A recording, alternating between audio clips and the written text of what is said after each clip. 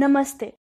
ભારત દેશના વિવિધ ભાગથી અમે આપણી માટે લઈ આવ્યા છે અરણ્યનો સાદ, an initiative by naturalist foundation. આ 8મો ભાગ જે 11મી જુલાઈ 2020ના રોજે પ્રસારિત થઈ રહ્યો છે એમાં તમારું સ્વાગત છે. આ પોડકાસ્ટમાં અમે તમને વન્યપ્રાણીની સંરક્ષણની વાતો, વૈજ્ઞાનિક સંશોધનો અને સરકારના નવા નિયમો વિશે જણાવશું. હું છું નિયતિ સેવક અને મારી સાથે છે અને હું છું ઋષિ પાઠક. આજના આ એપિસોડમાં આપણે વાત કરીશું પ્લાસ્ટિક એન્ટાર્કટિકાના પાર્થિવ ખોરાકની સાંકળમાં પ્રવેશ્યું છે. બીજો ટોપિક છે એશિયાઈ સિંહોના અકુદરતી મૃત્યુ વિશે. ત્યારબાદ આપણે વાત કરીશું ગોવા અભયારણ્ય જોખમમાં છે કારણ કે 2 વાઇલ્ડલાઇફ બોર્ડ વિજ્ઞાનને વિકાસ માટે છોડી દે છે. ત્યારબાદનો આપણો ટોપિક છે મહારાષ્ટ્રએ સિંધુદુર્ગના તિલારી વન વિસ્તારને સંરક્ષણ અનામત તરીકે જાહેર કર્યું એ વિશે. ત્યારબાદ આપણે લઈશું ઘડિયાળ મગર યમુના નદીમાં પરત ફર્યા છે એ વિશે. અને અંતમાં આપણે દ્વિકલ્પ ભારતમાંથી ગેકોની નવી પ્રજાતિઓ મળી એના વિશે વાત કરીશું. પ્લાસ્ટિકનો પ્રવેશ એન્ટાર્કટિક ટેરેસ્ટ્રીયલ ફૂડ ચેઇનમાં થઈ ગયું છે. એન્ટાર્કટિકમાં માટીમાં વસતા નાના સજીવોના શરીરમાં વૈજ્ઞાનિકોએ પોલિસ્ટરીનના ટુકડા શોધી કાઢ્યા છે. એ લોકોએ ચિંતા વ્યક્ત કરી છે કે માઇક્રોપ્લાસ્ટિક પ્રદૂષણ વિશ્વની સૌથી દૂરસ્થ ભૂમિ આધારિત ખાદ્ય પ્રણાલીમાં પ્રવેશી ચૂક્યું છે. સૌ પ્રથમ આપણે જાણશું માઇક્રોપ્લાસ્ટિક એટલે શું. માઇક્રોપ્લાસ્ટિક 5 મિલીમીટર કરતાં નાના પ્લાસ્ટિકના ટુકડાઓ છે. આમાં અત્યંત નાના પ્લાસ્ટિકના ટુકડાઓ જેમ કે ઘરેલું ઉત્પાદનો જેમ કે ટૂથપેસ્ટના માઇક્રોબીડ્સ, કપડાના રેસા જેમ કે પોલિસ્ટર અને પ્લાસ્ટિકના મોટા ટુકડાઓ કે જે નાના ટુકડાઓમાં બદલાઈ જાય છે, આ બધું સામેલ થાય છે. માઇક્રોપ્લાસ્ટિક માછલી, પક્ષી અને આપણા પોતાના શરીરમાં પ્રવેશ કરે છે. આ ઝડપથી તૂટી શકતા નથી એટલે સમુદ્ર અને માછલીઓમાં સંગ્રહિત થવાનું ચાલુ રહેશે. જો આપણે સમુદ્રનું પ્લાસ્ટિક ઓછું ન કરી શકીએ ત્યાર સુધી આ વધતું જ રહેશે. કેટલા અંદાજો પણ સૂચવે છે કે પ્લાસ્ટિક સમુદ્રમાં વધશે જ્યાં સુધી પ્લાસ્ટિકનું પ્રમાણ માછલીઓ કરતાં વધી જશે. આપણા મહાસમુદ્રોમાં મોટાભાગના પ્લાસ્ટિક કહેવાતા માઇક્રોપ્લાસ્ટિક ખૂબ જ નાના હોય છે અથવા આંખોથી જોઈ ન શકાય એવા હોય છે. સૂર્યપ્રકાશ, બેક્ટેરિયા, તરંગગતિ, મોસમી ફેરફારો અને અન્ય પ્રક્રિયાઓ આ માઇક્રોપ્લાસ્ટિકના ગુણને બદલી શકે છે. તો સામૂહિક રીતે આ હવામાન પ્રક્રિયા ધીમે ધીમે માઇક્રોપ્લાસ્ટિકના નાના ટુકડા અને રાસાયણિક ટુકડાઓમાં અધોગતિ કરે છે. આના લીધે આખા સમુદ્રમાં આનો ફેરફાર થાય છે અને સીફૂડમાં પણ પ્રવેશવાની સંભાવના છે. આ માઇક્રોપ્લાસ્ટિક માછલીઓના ગિલ્સ, મોઢા, પેટ અને પાચન તંત્રમાં અટકી શકે છે, જેનાથી શ્વાસ લેવામાં અને ખાવામાં તકલીફ થઈ શકે છે. જોકે સમુદ્રમાં માઇક્રોપ્લાસ્ટિકની ઘૂસણખોરી જાણીતી છે. સંશોધકોએ કીધું છે કે એન્ટાર્કટિક ટેરેસ્ટ્રીયલ ફૂડ ચેઇન માઇક્રોપ્લાસ્ટિકથી દૂષિત થવાનો આ પહેલો પુરાવો છે. બાયોલોજી લેટર્સ જર્નલમાં પ્રકાશિત થયેલા અભ્યાસના લેખકોએ જણાવ્યું છે કે પ્લાસ્ટિક પૃથ્વીના સૌથી દૂરસ્થ માટીના ફૂડવેબમાં બહુ વેગમાં પ્રવેશ ચૂક્યું છે, જેમાં સમગ્ર બાયોટા અને ઇકોસિસ્ટમ માટે સંભવિત જોખમ છે. એ લોકોએ ચેતવણી આપી છે કે પોલાર ઇકોસિસ્ટમ જે પહેલાથી ક્લાઇમેટ ચેન્જનો સામનો કરે છે એના પર આ નવો ભાર બની શકે છે. વૈજ્ઞાનિકોએ પોતાનું ધ્યાન ક્રિપ્ટોપાઇકસ એન્ટાર્કટિકસ પર કેન્દ્રિત કર્યું છે, જે એક નાનો જીવ જે સામાન્ય રીતે સ્પ્રિંગટેલ્સ કરીને ઓળખાય છે. આ અધ્યયન કહે છે કે આ જીવ એન્ટાર્કટિકાના કઠિન પર્યાવરણમાં જીવી શકે છે અને જે એરિયામાં બરફ નથી ત્યાં પ્રભાવી પ્રજાતિઓમાં આવે છે. એનો મુખ્ય ખોરાક માઇક્રોઆલ્ગે અને લાઇકન્સ છે. વૈજ્ઞાનિકોએ પોલિસ્ટરીન ફોમ જેની ઉપર માઇક્રોઆલ્ગેનું લેયર હતું એના પરથી આ પ્રાણીને ગોત્યો છે. આ એવા એરિયામાંથી મળ્યું છે જ્યાં માણસોના લીધે ખૂબ જ પ્રદૂષણ થયું છે. સંશોધનમાં આ જીવના પેટમાંથી પ્લાસ્ટિકના ટ્રેસીસ મળી આવ્યા છે. એન્ટાર્કટિકના ટેરેસ્ટ્રીયલ ફૂડ ચેઇનમાં આ જીવનું ખૂબ મહત્વ છે. આમાં પ્લાસ્ટિક મળવું એટલે આખા ફૂડ ચેઇનમાં પ્લાસ્ટિકનો કચરો થવાની શક્યતા છે. પ્લાસ્ટિકનો પ્રભાવ જેમ કે ટોક્સિસિટી આદિ લેન્ડ ફૂડ ચેઇન પર જાણવા માટે વધારે તપાસ કરવી જોઈએ.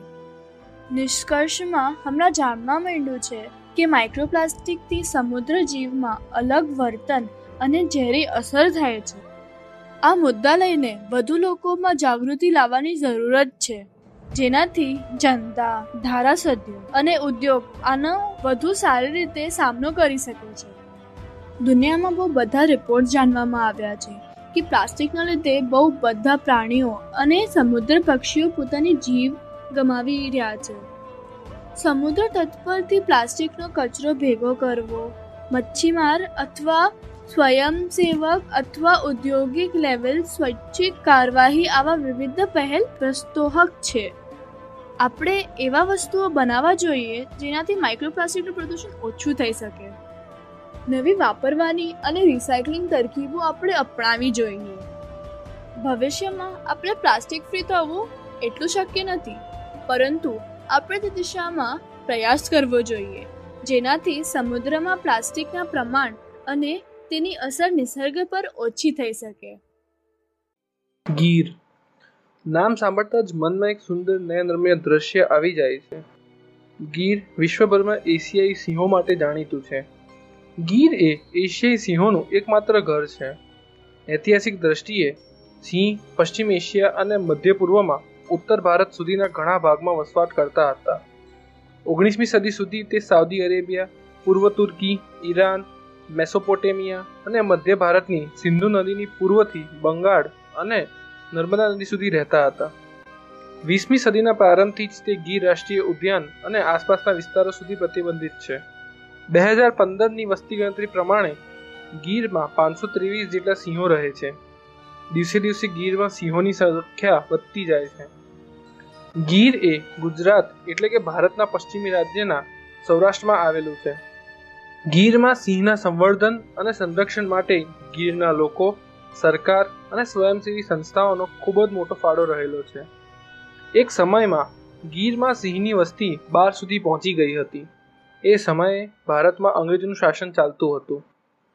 સિંહોનો બેફામ શિકાર એ સમયે ખૂબ થતો હતો. ગીરના લોકોએ આ વાતની ચિંતા જૂનાગઢના નવાબને કરી હતી. જૂનાગઢના નવાબે પણ લોકોની લાગણીનું માન રાખી સિંહોનો શિકાર બંધ કરાવ્યો. ત્યારથી સિંહોની વસ્તી ખૂબ સારી રીતે વધતી રહી છે. ગીરના લોકો, માલધારીઓ અને વન વિભાગ સિંહ તથા ગીરના સંવર્ધન માટે ખૂબ જ કાર્યરત છે. ગીરમાં સિંહનો બીજો કોઈ શિકારી નથી, પરંતુ દિવસે ને દિવસે વધતા જતા વિકાસને કારણે તથા જંગલમાં થતા અકુદરતી ફેરફારોને લીધે સિંહ સામે સંકટ આવીને ઊભું છે.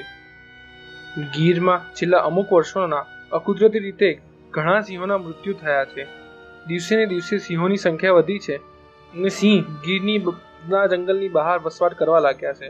સાસણગીરનો સિંહ પીપાઓ બંદર, સુરેન્દ્રનગર શહેર, બરડાના ડુંગરો સુધી પહોંચી ગયા છે. આ એક સારી વાત છે કે સિંહની સંખ્યા અને વસવાટ બંનેમાં વધારો થાય છે. સાથે સાથે એમના પર આફતો પણ વધી જ છે. ગીરના જંગલના મધ્યમાંથી ટ્રેન પસાર થાય છે. ગીરમાં અને ગીરની આજુબાજુ ઘણા ખુલ્લા કુવાઓ છે, જેના કારણે પણ સિંહોના અકસ્માતથી મૃત્યુ વધ્યા છે. વિકાસ અને પ્રવસનના લીધે ગીર અને સિંહો પર ઘર્ષણ ઘણું વધી ગયું છે. જંગલો સાંકડા થતા ગયા છે અને માણસ જંગલમાં ઘૂસતો જાય છે. છેલ્લા અમુક વર્ષોથી સિંહોના અકુદરતી મૃત્યુના નવીન મુસીબતો પણ સામે આવી છે. 2018ના વર્ષમાં CDV એટલે કે કેનાઇન ડિસ્ટેમ્બર વાયરસના કારણે 23 જેટલા સિંહોના એક સાથે મૃત્યુ થયા હતા. કેનાઇન ડિસ્ટેમ્બર વાયરસ માંસાહારી પ્રાણીઓમાં જોવા મળે છે. CDV સામાન્ય રીતે રખડતા કૂતરાઓમાં જોવા મળતો હોય છે, પરંતુ આશ્ચર્યની વાત એ છે કે સિંહોમાં પણ આ વાયરસ જોવા મળ્યો હતો. લોકોમાં સિંહના અસ્તિત્વને લઈને ચિંતા થવા લાગી. આ વાયરસ પૂર્વ ગીરના સિંહોમાં જોવા મળ્યો હતો. આ બાબતની જાણ વન વિભાગને થતાં તેમણે પૂર્વ ગીરના ધારી વિસ્તારના સિંહોને સારવાર માટે તુરંત જ રેસ્ક્યુ કરી લીધા હતા. રેસ્ક્યુ કરેલા સિંહોના સેમ્પલ લીધા હતા અને વધુ તપાસ માટે તે સેમ્પલોને મહારાષ્ટ્રના પુણેમાં આવેલી નેશનલ ઇન્સ્ટિટ્યૂટ ઓફ વાયરોલોજીમાં મોકલી આપવામાં આવ્યા હતા. વન વિભાગે વધુ મદદ માટે ડોક્ટર રિચર્ડ કુકને તાંજાનિયાથી પણ બોલાવ્યા હતા. ઘણા સિંહો સારવાર દરમિયાન પણ મૃત્યુ પામ્યા હતા. વન વિભાગ અને સ્થાનિક લોકોની મહેનતથી થોડા સમય બાદ પૂર્વ ગીરમાંથી આ વાયરસ નાબૂદ થઈ ગયો હતો. સીડીવીના 2 વર્ષ બાદ એટલે કે 2020માં અચાનક જ સિંહોના મૃત્યુ થવા લાગ્યા. જાન્યુઆરી 2020 પછી લગભગ 92 જેટલા સિંહોના મૃત્યુ થયા છે. 2 વર્ષ પહેલા જે મૃત્યુ થયા હતા એ જ રીતે ફરી અકુદરતી મૃત્યુની આશંકા થઈ. પ્રાથમિક તપાસ કરતા જાણવા મળ્યું કે ઘણા સિંહના મૃત્યુ ઇનફાઇટમાં થયા છે, ઘણા સિંહના મૃત્યુ અકસ્માતથી થયા છે અને ઘણા સિંહના અકુદરતી મૃત્યુ બેબીસિયા નામના રોગના લીધે પણ થયા છે. ગીરના સિંહોના અસ્તિત્વ સામે ફરી એક વખત સવાલ ઊભો થયો છે. એશિયાઈ સિંહોનું અસ્તિત્વ ફરી જોખમમાં મુકાયું છે. આ વખતે પણ ગીરના લોકોએ અને વન વિભાગે ઘણી મહેનત કરી આ રોગનું જોખમ ઘણું ઘટાડી દીધું છે. સરકારે સિંહોના સંવર્ધન માટે તેમને નવું ઘર મધ્યપ્રદેશના કુનોમાં આપવાની પણ તૈયારી બતાવી. પણ શું ગીરના સિંહની સાથે રહેવા અને સિંહને બચાવવા ગીરના લોકો જેવી સહનશીલતા કુનોના લોકો કરી શકશે? વિશ્વમાં ગીર એ એશિયાઈ સિંહોનું એકમાત્ર ઘર છે. ગીરના લોકો વર્ષોથી સિંહ સાથે રહે છે. ગીરના લોકોના સ્વભાવ લાગણીને કારણે જ ગીરમાં સિંહો વસી અને વધી રહ્યા છે. ગીર અને સિંહનો સંબંધ આવો જ બની રહે અને એશિયાઈ સિંહ ગીર અને ભારતનું ગૌરવ વધારતા રહે એવી આશા આપણે સૌ રાખીએ છીએ. હવે હું તમને ગોવા અભયારણ્ય વિશે જણાવીશ. ગોવા અભયારણ્ય જોખમમાં છે કારણ કે આપણે વિકાસ માટે વિજ્ઞાન અને પ્રકૃતિને ભૂલી ગયા છે. ગોવામાં જે ભગવાન વાઇલ્ડલાઇફ સેન્ચ્યુરી છે એનું 170 હેક્ટર વિસ્તાર જમીનની મંજૂરી અને વિનાશના ભય હેઠળ છે. ગોવા રાજ્યમાં વાઇલ્ડલાઇફ બોર્ડે ભગવાન વાઇલ્ડલાઇફ સેન્ચ્યુરીમાં 3 પ્રકારના કામ શરૂ કરેલ છે. પહેલું, ડિસેમ્બર 2017માં સૂચિત 2 લેન નેશનલ હાઈવેનું વિસ્તાર. બીજું, કેસલ રોક કુલેમ માડગાંવ રેલવે લાઇનનું બાંધકામ અને ત્રીજું, 400 કિલોવોટ પાવર ટ્રાન્સમિશન લાઇન. ઉપરોક્ત બંને એટલે કે નંબર 2 અને 3 દરખાસ્ત ડિસેમ્બર 2019માં કરવામાં આવેલ છે. રોગચાળાના આ સમયમાં ઉપરોક્ત કામ માટેની meeting national board for wildlife દ્વારા ઓનલાઈન કોન્ફરન્સ કોલ દ્વારા હાથ ધરવામાં આવી હતી. રાષ્ટ્રીય ધોરીમાર્ગ 4 પ્રોજેક્ટ માટેના EIA અહેવાલમાં નીચેની અસરો જણાવવામાં આવી છે. પહેલું, જંગલનું ઇકોસિસ્ટમ માટીના કામકાજ દ્વારા નાજુક બનશે. બીજું, લેન્ડસ્લાઇડ્સ આવી શકે છે. ત્રીજું, માટીની ગુણવત્તા અધોગતિ કરશે. ચોથો, જળાચાર જળાશયોમાં ઘટાડો થશે. પાંચમું, નદીઓમાં જળસંચાર થશે. છઠ્ઠું, હાઈવે બાંધકામ માટે પર્યાવરણીય મંજૂરી માત્ર 100 કિલોમીટર છે પરંતુ આ પ્રોજેક્ટમાં 153 કિલોમીટર છે. વળી EIA એ વન્ય પ્રાણી સૃષ્ટિ પર અસરની ઘોષણા કરી પરંતુ ન્યૂઝની મીટિંગમાં દાવો કરવામાં આવ્યો કે આ વિસ્તારમાં કોઈ જોખમી પ્રજાતિ નથી. આ નિવેદન હાલના વન્ય પ્રાણીઓ પર મદદ કરતું નથી. મીટિંગમાં પણ મોટાભાગના EIA તરણોના ઉલ્લેખ નવા સભ્યો સાથે કરવામાં આવતા ન હતા પરંતુ અયોગ્ય અને હાસ્યજનક નિવેદનો આગળ મૂકવામાં આવ્યા હતા, જેમ કે વન્ય પ્રાણીની સૃષ્ટિ માટે નવું નિવાસસ્થાન બાંધકામ પછી પુણ્ય પ્રાપ્તિ થશે અને આ અહેવાલને નકારવા બદલે NH4 હાઈવે પ્રોજેક્ટને ડિસેમ્બર 2019માં મુખ્ય પ્રધાન પ્રમોદ સાવંત દ્વારા મંજૂરી આપવામાં આવી. રેલવે લાઇન પ્રોજેક્ટ અંગે EIAના અહેવાલમાં વાઇલ્ડલાઇફ ક્રોસિંગ જેવા ભયંકર પરિણામ જાહેર કરાયા છે.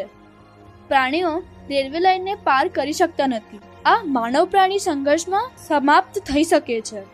તેવી જ રીતે ગૌલાલીના ગામવાસીઓ દ્વારા તેમના વધતા જતા કેટલના જોખમને ટાળવા 4 વાઘને ઝેર આપવામાં આવ્યું હતું. આમ વન્ય પ્રાણી વસવાટનો પ્રયત્ન માનવ વન્યજીવન સંઘર્ષને ઉત્તેજિત કરતા વન્યજીવનને માનવ વસાહતની નજદીક લાવશે. છેવટે નાગરિકોનું પણ ફરજ છે કે કાયદાને પડતો મૂકી અધિકારીઓ કેવી રીતે કામ કરે છે તેના પર ધ્યાન લેવું અને ધ્યાન રાખવું. આપણે આ ન ભૂલવું જોઈએ કે અધિકારીઓની જવાબદારી પૂર્વકની સમજણ આપવી કે તેનાથી આપણે આપણા કુદરતની સ્વાસ્થ્ય સુરક્ષિત રાખી શકીએ. દોસ્તો, આજના પોડકાસ્ટનો ચોથો ટોપિક છે મહારાષ્ટ્રએ તિલારી વન ક્ષેત્રને સંરક્ષણ અનામત તરીકે જાહેર કર્યું. રાજ્ય સરકાર કોંકણના તિલારી ખાતેના સદાબહાર જંગલોના પટ્ટાને વાઘના નિવાસસ્થાન તરીકે વિકસાવવા માટે વન્યપ્રાણી અભયારણ્ય તરીકે જાહેર કરવાની યોજના બનાવી રહ્યું છે. સિંધુદુર્ગનો વિસ્તાર જે મહારાષ્ટ્ર, ગોવા અને કર્ણાટકના પશ્ચિમ ઘાટમાં વસેલો છે, તેનો ઉપયોગ સહ્યાદ્રી વાઘ અનામત માટે અને વાઘની વસ્તી વધારવા માટે થઈ શકે છે, જેમાં હાલ ફક્ત 7 વાઘ રહે છે. સહ્યાદ્રી અનામત વાઘની વસ્તી રાજનગરી અભયારણ્ય અને પશ્ચિમ ઘાટના પર્વતો દ્વારા દક્ષિણમાં ગોવા અને કર્ણાટકના સ્ત્રોતોની વસ્તી સાથે જોડાયેલી છે. ટિલારી આ કોરિડોરમાં આવે છે અને વાઘનું નિવાસસ્થાન હોવાથી તેનો વિકાસ સતારા, સાંગલી, કોલ્હાપુર અને રત્નાગીરીના ભાગોમાં ફેલાયેલી સહ્યાદ્રી પ્રોજેક્ટને ફરીથી બનાવવા માટે કાર્યક્રમોમાં મદદ કરશે. વન વિભાગના વરિષ્ઠ અધિકારીએ ઉમેર્યું હતું કે રાજ્યનું વન વિભાગ ટિલારીને વન્યપ્રાણી અભયારણ્યમાં રૂપાંતરિત કરવાના પ્રસ્તાવ પર વિચારણા કરી રહ્યું છે. તેનાથી તેને આપવામાં આવતી સુરક્ષાની સ્થિતિમાં વધારો થશે. હાલમાં ટિલારી સાવંતવાડી પ્રાદેશિક વન વિભાગ હેઠળ આવે છે, જે નિવાસસ્થાન વિકાસ, સંરક્ષણ અને સંવર્ધન જેવા મુદ્દાઓ પર ઓછું ધ્યાન કેન્દ્રિત કરે છે. અધિકારીએ જણાવ્યું હતું, અમે આ વિસ્તારમાં કેમેરા ટ્રેપ લગાવેલા છે અને તેઓ અત્યાર સુધીમાં આ વિસ્તારમાં 2 વાઘ અને 4 બચ્ચાની હાજરી નોંધવામાં સફળ રહ્યા છે. એકવાર ટિલારી વન્યપ્રાણી અભયારણ્યમાં ફેરવાઈ જશે તો વન વિભાગ તેને નિવાસસ્થાન અને કોરિડોર તરીકે વિકસિત કરી શકશે. પશ્ચિમ ઘાટ ક્ષેત્રના લાંબા ગાળાના સંરક્ષણમાં આ ટિલારી વન્યપ્રાણી અભયારણ્ય નિર્ભર બની જશે. જોકે અધિકારીઓએ એ પણ જણાવ્યું હતું કે આ દરખાસ્ત સિંધુદુર્ગમાં એક શક્તિશાળી લોબીથી ચાલતી હતી, જેમાં રબર અને અનાનસના વાવેતર કરનારા અને તેને ઇલેક્ટ્રિક વાડ કરી દેવાઈ. આથી વન્યપ્રાણીની અવરજવરને અસર થઈ હતી. તેઓને ડર છે કે સૂચિત વન્યપ્રાણી અભયારણ્યનો ઇકો સેન્સિટિવ ઝોન આ વાવેતરને અસર કરશે. તેથી અભયારણ્ય માટેની યોજનાઓ પ્રારંભિક 57 ચોરસ કિલોમીટરથી ઘટીને લગભગ 26 ચોરસ કિલોમીટર થઈ ગઈ છે. અધિકારીએ જણાવ્યું હતું કે સમૃદ્ધ વસવાટ હોવા છતાં એકલા આ સૂચિત અભયારણ્યનો વિસ્તાર મોટા વાઘની વસ્તી માટે પૂરતો નથી. મોટી બિલાડીઓ નજીકના જંગલોના પટ્ટાઓને પણ ઉપયોગ કરશે. તેઓને ફક્ત આ ક્ષેત્રમાં મર્યાદિત કરવામાં આવશે નહીં. તેઓ સહ્યાદ્રી અનામત અને કોરિડોરના બફરમાં ફરી શકે છે. તેઓ સીમા પર મેહડાઈ વન્યપ્રાણી અભયારણ્ય ઉત્તર ગોવામાં આવેલું છે અને ભીમળ કર્ણાટક જઈ શકે છે, જ્યારે વાઘ 10 થી 15 ચોરસ કિલોમીટર જેટલો વિસ્તાર દર્શાવે છે. આ પ્રાદેશિક વિસ્તાર એક સારા શિકાર અને સારા વોકવે સાથે સમૃદ્ધ નિવાસસ્થાનમાં આશરે 8 થી ચોરસ કિલોમીટર સુધી ઘટી નર જેઓ તેમના ક્ષેત્રને સ્પષ્ટ રૂપે ચિહ્નિત કરે છે, તેઓને આશરે 25 થી 40 ચોરસ કિલોમીટર વિસ્તારની જરૂર હોય છે. કોઈના અભયારણ્યમાં ઓછા શિકાર સ્ત્રોતને કારણે ત્યાં મોટી બિલાડીઓ પ્રજનન કરતી ન હોવાથી સહ્યાદ્રી વાઘ અનામતમાં વાઘની સંખ્યા ઓછી છે. સત્તાધીશો વિદર્ભના ચંદ્રપુરથી 4 માદા અને 2 નર સહિત 6 પ્રાણીઓને અનામતમાં સ્થળાંતર કરવાનું વિચારી રહ્યા છે. પન્ના અને સિરિસ્કા જેવા અનામત જંગલોમાં ટ્રાન્સલોકેશનથી વાઘની વસ્તી વધારવામાં મદદ મળી છે, જ્યાં શિકારીઓએ આ મોટી બિલાડીઓને નાશ કરી દીધો છે. કંબોડિયા, જ્યાં વાઘ લુપ્ત થઈ ગયા છે, તેમને ફરીથી ત્યાં દાખલ કરવા માટે ભારતની મદદ માંગી હતી. મહારાષ્ટ્રમાં વાઘ માટે 6 અનામત જંગલો છે. વાઘની વસ્તી ગણતરી, જેના પરિણામો 2014માં જાહેર કરાયા હતા, ત્યારે એમ કહેવામાં આવ્યું હતું કે ભારતમાં 2226 વાઘ છે, જે 2010માં 1706 હતા. મહારાષ્ટ્રમાં આવી 190 જેટલી મોટી બિલાડીઓ છે, જે 2010માં 169 હતી. હવે આપણે વાત કરશું યમુના નદીમાં ઘરિયાળની પાછા આવવાની જાણકારી બાબત. જ્યારથી કોવિડ-19ના લીધે લોકડાઉન થયું છે, ત્યારથી આપણને ઘણા બધા આફતજનક સમાચાર મળી રહ્યા છે. પણ આવી કઠિન પરિસ્થિતિમાં પણ આશાની કિરણ હોય જ છે. છેલ્લા થોડા દિવસથી એક સકારાત્મક સમાચાર જાણવા મળે છે, જે ઘરિયાળ અંગે છે. સમાચાર એ છે કે લોકડાઉનની દરમિયાન ઘરિયાળ યમુના નદીમાં લગભગ 1 દશક પછી પાછા આવ્યા છે. આપણે જાણીએ છીએ કે યમુના લાંબી નદી છે, જેની લંબાઈ 1376 કિલોમીટર છે અને આજ સૌથી વધારે પ્રદૂષિત નદી છે. 1909માં કહેવામાં આવતું કે યમુનાનું પાણી સાફ અને આકાશ નીલા રંગ જેવું હતું, પણ વર્ષોથી નદીના તટ પર ઔદ્યોગિકરણ અને માનવ વસ્તીના લીધે પ્રદૂષણ ખૂબ વધી ગયું છે. સીવેજ, ઉદ્યોગનો કચરો, એની સાથે ડિફોરેસ્ટેશન પણ આ લીધે પ્રદૂષણ થયું, જેના લીધે પાણીનું ક્વોલિટી પર ખૂબ પ્રભાવ થયો. જો માનવ વસ્તી માટે યમુના મુખ્ય સ્ત્રોત છે, એની સાથે ઘણી વનસ્પતિઓ અને પ્રાણીઓ માટે પણ એક મહત્વપૂર્ણ નિવાસ સ્થાન છે. સ્થાનીય અને સ્થાનાંતરીય પ્રાણીઓ જેમ કે ગેન્જેટિક ડોલ્ફિન્સ, ઘરિયાળ, વિવિધ કાચબાઓ, માછલી, પક્ષી વગેરે IUCNના રેડ ડેટા લિસ્ટમાં છે, જેનું મુખ્ય કારણ છે એ લોકોના નિવાસ સ્થાનનું નુકસાન. આજે આપણે ખાસ કરીને ઘરિયાળ વિશે વાત કરવા જઈ રહ્યા છે. એશિયામાં જે માછલી ખાતા મગર છે એનું ઘરિયાળ એક પ્રકાર છે જે એક ઉપત પ્રજાતિ એટલે કે એન્ડેન્જર્ડ સ્પીશીઝ છે. ભારતમાં બહુ બધી મુખ્ય નદીઓમાં ઘરિયાળ જોવા મળે છે. છેલ્લા કેટલા દશકોથી ઘરિયાળની વસ્તી ઓછી થઈ રહી છે કેમ કે આ પ્રદૂષણ પ્રત્યે સંવેદનશીલ છે અને માનવના વિકાસના લીધે એ લોકોનું નિવાસ સ્થળ જે છે એનું નુકસાન થઈ ગયું છે. 2007માં ચંબલ નદીમાં 100થી વધારે ઘરિયાળ મૃત પામ્યા હતા. એવું જાણવા મળ્યું હતું કે આ ઘરિયાળની મૃત્યુ નદીમાં જે ટોક્સિન હતા ને એના ઝેરના લીધે થયું હતું. યમુના નદીમાંથી એ લોકોની સંખ્યા લગભગ ખતમ થઈ ગઈ હતી. છેલ્લે 2011માં દેખાયા હતા. પણ કુદરત પાસે હંમેશા રસ્તો હોય છે. આપણે હવે અત્યારના દિવસમાં આવીએ તો યમુનામાં થોડા અઠવાડિયા પહેલા ઘરિયાળના બચ્ચાઓ દેખાણા હતા. આ સમાચારથી એન્વાયરમેન્ટલિસ્ટ, કન્ઝર્વેશનિસ્ટ અને નેચરલિસ્ટ બધા ખુશ થઈ ગયા. બચ્ચાઓનું દેખાવું એક સંકેત છે કે યમુનાનું પાણી સારું થઈ રહ્યું છે. રિપોર્ટ્સના હિસાબથી ઇન્ડા ઇતાવા રિજનમાં મૂકવા હતા જે યમુનાથી 30 કિલોમીટર ઉપરવાસમાં છે.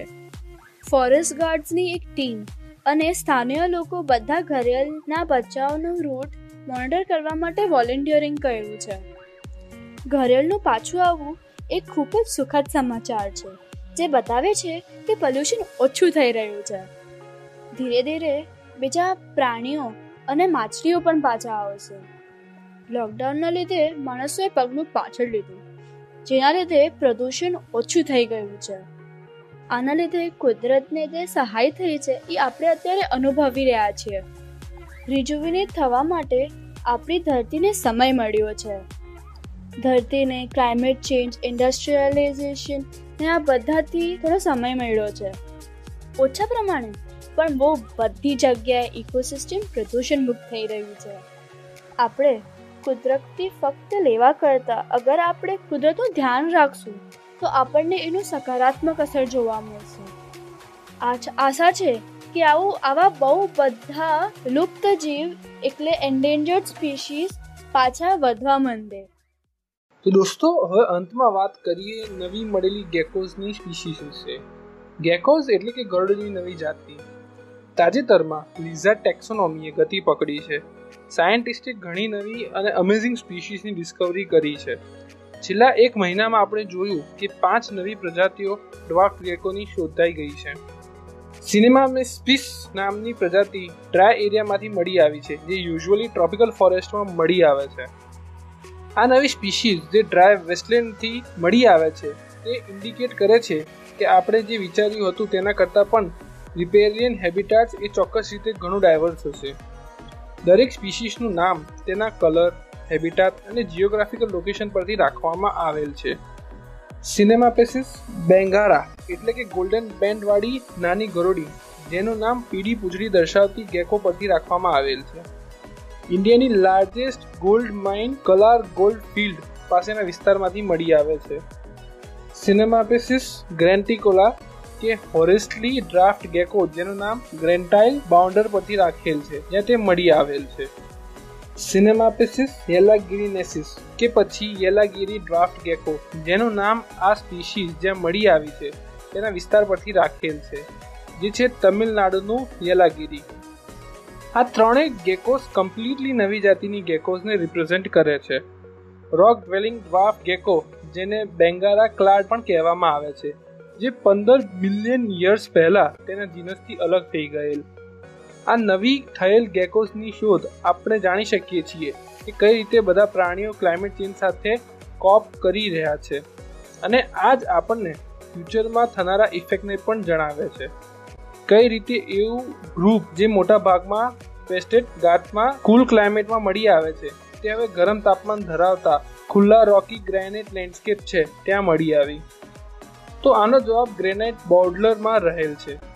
સ્ટડીઝથી એક જાણવામાં આવ્યું છે કે તેઓ climate change against buffer create કરે છે, જે કુલ અને સ્ટેબલ માઇક્રો હેબિટાટના લીધે થાય છે, જેને 10 સેલ્સિયસ જેટલું તાપમાન જોઈએ છે. 4 યંગ રિસર્ચર્સ જેના લીધે આ ડિસ્કવરી થઈ છે એ છે ઈશાન અગરવાલ, તેજસ ઠાકરે, સૌનાક પાલ અને અક્ષય કાંદેકર. ત્યારબાદ આ ટીમે એક મોટી સ્પીસીસની ડિસ્કવરી કરી છે, ધ મેગ્નિફિસન્ટ ડ્વાર્ફ ગેકો. કર્ણાટકના આ રોકી રિજનથી આ ડિસ્કવરી કરતા 6 વર્ષ લાગ્યા. અક્ષય કાંદેકરે જણાવ્યું કે પહેલા 2014માં શખસપુરમાં આ ગેકોની સ્પીસીસને જોયેલ, પરંતુ લેક ઓફ રિસર્ચ મટીરિયલ તે જાણી શક્યા નહીં અને ત્યારબાદ તેમણે વધુ રિસર્ચ કરી અને આ જીનસ વિશે સ્ટડી કરી. સિનેમાસ્પિસ નામની ડ્વાર્ફ ગેકો સૌથી ઓલ્ડેસ્ટ ઇન્ડિયન સ્કુમેટ્સ છે. તેનું ઓરિજિન 50 મિલિયન યર્સ પહેલા થયેલું છે, જે વાઇઝલી વેસ્ટર્ન ઘાટમાં મળી આવતી હોય છે. આ બાયોડાયવર્સિટી હોટસ્પોટ ધરાવતી જગ્યામાં કોન્ઝર્વેશન અને ડિસ્કવરીઝ થવી ખૂબ જ મહત્વની છે. રોમલસ વિટેકરે કહ્યું કે વેસ્ટર્ન ઘાટ ફક્ત બાયોડાયવર્સિટી માટે રીચ નથી, પરંતુ એક ક્રિટિકલ સોર્સ છે. લેટેસ્ટ શોધાયેલી સ્પીસીઝ અને સિનેમાસ્પિસ એવિસ બિઝનેસ, જે સૌથી નાની ગેકો છે, તેની સાઇઝ અપ્રોક્સ 2.9 સેન્ટીમીટર છે. ઈશાન અગરવાલ અને અક્ષય કાંદેકર એક લીડિંગ ગેકો એક્સપર્ટ ડોક્ટર અમોન બુકેર સાથે કોલેબોરેટ કરીને આ નવી સ્પીસીસની શોધ કરી, જે પહેલી એવી એન્ડેમિક સ્પીસીસ ઈસ્ટર્ન ઘાટના વેલિકોનાર્ડ રિજનમાંથી મળી આવેલ છે. આ શોધ દ્વિકલ્પના ભારતમાં જીનસની શ્રેણી નોર્થ ઇસ્ટમાં 130 થી 150 કિલોમીટર સુધી વિસ્તરેલી છે અને સૂચવે છે કે જીનસ સમજી શકાય તેના કરતાં વધુ વ્યાપક રીતે વહેંચાયેલું છે તેવી સંભાવના છે. તો આ સાથે આરણ્યનો સાદનો આ ભાગ પૂર્ણ થાય છે. આશા રાખું છું તમને આ ભાગ ગમ્યો હશે. જો તમને અમારા એપિસોડ ગમ્યા હોય તો લાઈક અને શેર કરજો અને બેલ આઇકન દબાવવાનું નહીં ભૂલતા. અમને સબસ્ક્રાઈબ કરવાનું ભૂલશો નહીં. જો તમને અમારા કાર્યો અને પ્રયત્નો ગમતા હોય તો અમારી યુવા ટીમને પેટ્રીઓન પર સપોર્ટ કરજો. એની લિંક નીચે આપેલી છે. અમે આવતા અઠવાડિયે આવી જ નવી વાતો લઈને આવશું. ત્યાં સુધી ઘરે રહો, સ્વસ્થ રહો અને આનંદિત રહો.